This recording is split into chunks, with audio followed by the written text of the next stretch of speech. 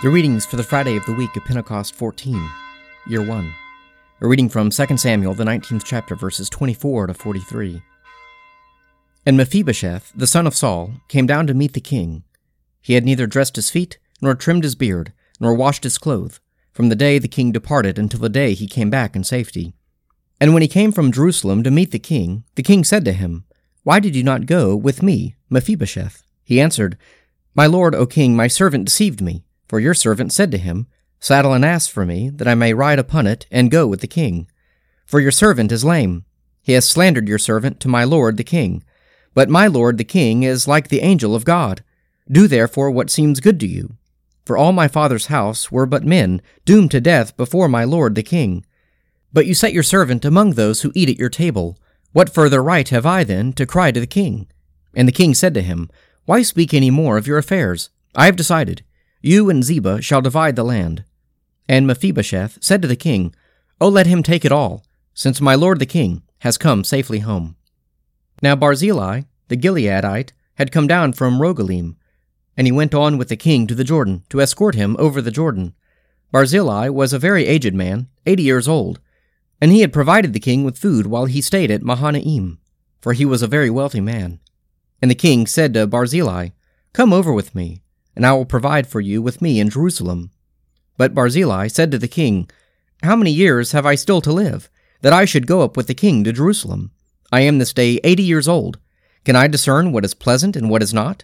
Can your servant taste what he eats or what he drinks? Can I still listen to the voice of singing men and singing women? Why then should your servant be an added burden to my lord the king? Your servant will go a little way over the Jordan with the king. Why should the king recompense me with such a reward? Pray let your servant return, that I may die in my own city, near the grave of my father and my mother. But here is your servant Chimham. Let him go over with my lord the king, to do for him whatever seems good to you." And the king answered, "Chimham shall go over with me, and I will do for him whatever seems good to you. And all that you desire of me I will do for you." Then all the people went over the Jordan, and the king went over, and the king kissed Barzillai, and blessed him, and he returned to his own home.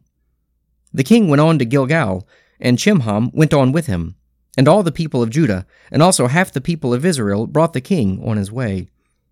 Then all the men of Israel came to the king, and said to the king, "Why have our brethren, the men of Judah, stolen you away, and brought the king and his household over the Jordan, and all David's men with him?" All the men of Judah answered the men of Israel, "Because the king is near of kin to us. Why then are you angry over this matter? Have we eaten at all, at the king's expense? Or has he given us any gift?" And the men of Israel answered the men of Judah, "We have 10 shares in the king, and in David also we have more than you. Why then did you despise us? Were we not the first to speak of bringing back our king?" But the words of the men of Judah were fiercer than the words of the men of Israel. A reading from Acts, the 24th chapter, verse 24, through the 25th chapter, verse 12. After some days, Felix came with his wife Drusilla, who was a Jewess, and he sent for Paul and heard him speak upon faith in Christ Jesus. And as he argued about justice and self-control and future judgment, Felix was alarmed and said, "Go away for the present. When I have an opportunity, I will summon you." At the same time, he hoped that money would be given him by Paul, so he sent for him often and conversed with him. But when 2 years had elapsed, Felix was succeeded by Porcius Festus, and desiring to do the Jews a favor, Felix left Paul in prison. Now when Festus had come into his province, after 3 days he went up to Jerusalem from Caesarea. And the chief priests and the principal men of the Jews informed him against Paul. And they urged him, asking as a favor to have the man sent to Jerusalem, planning an ambush to kill him on the way. Festus replied that Paul was being kept at Caesarea, and that he himself intended to go there shortly. "So," said he, "let the men of authority among you go down with me, and if there is anything wrong about the man, let them accuse him." When he had stayed among them not more than 8 or 10 days, he went down to Caesarea, and the next day he took his seat on the tribunal, and ordered Paul to be brought. And when he had come, the Jews who had gone down from Jerusalem stood about him, bringing against him many serious charges which they could not prove. Paul said in his defense, "Neither against the land of the Jews, nor against the temple, nor against Caesar have I offended at all." But Festus, wishing to do the Jews a favor, said to Paul, "Do you wish to go up to Jerusalem, and there be tried on these charges before me?" But Paul said, "I am standing before Caesar's tribunal, where I ought to be tried. To the Jews I have done no wrong, as you know very well. If then I am a wrongdoer, and have committed anything for which I deserve to die, I do not seek to escape death. But if there is nothing in their charges against me, no one can give me up to them. I appeal to Caesar." Then Festus, when he had conferred with his council, answered, "You have appealed to Caesar. To Caesar you shall go."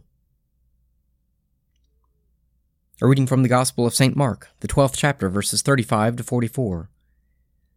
And as Jesus taught in the temple, he said, "How can the scribes say that the Christ is the son of David?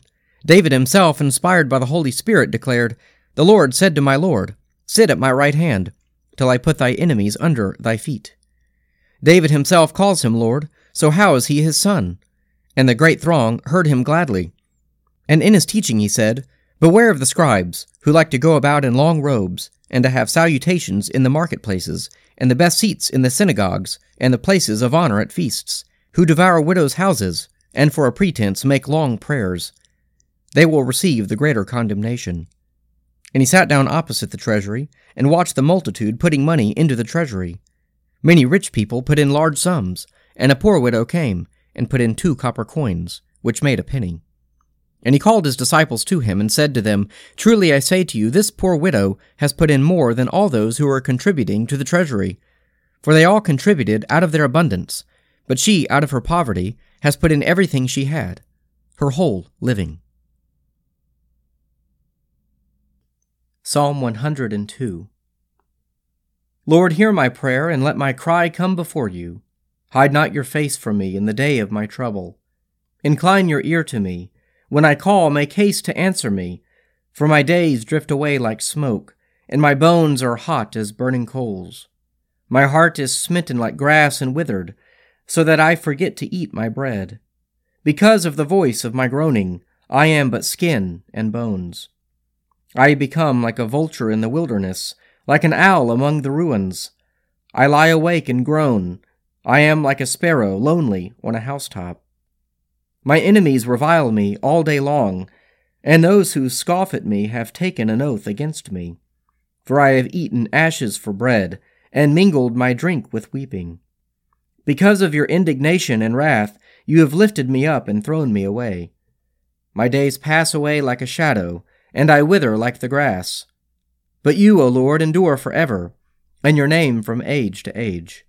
You will arise and have compassion on Zion, for it is time to have mercy upon her. Indeed, the appointed time has come.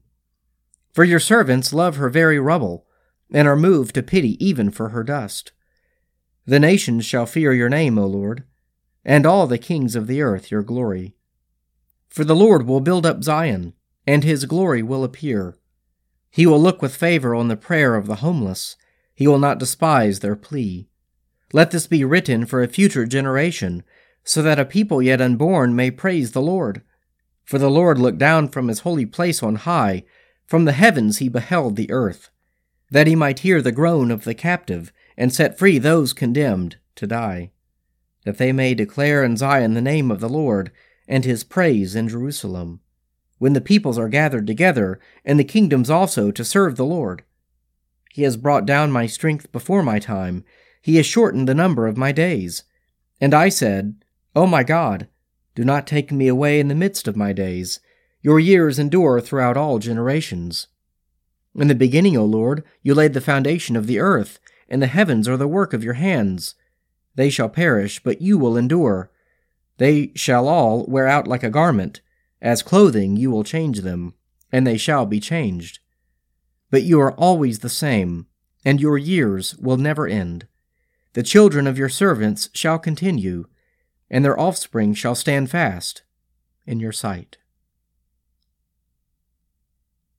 Let us pray. Our Father, who art in heaven, hallowed be thy name. Thy kingdom come, thy will be done on earth as it is in heaven. Give us this day our daily bread, and forgive us our trespasses, as we forgive those who trespass against us. And lead us not into temptation, but deliver us from evil. For thine is the kingdom, and the power, and the glory, forever and ever. Amen.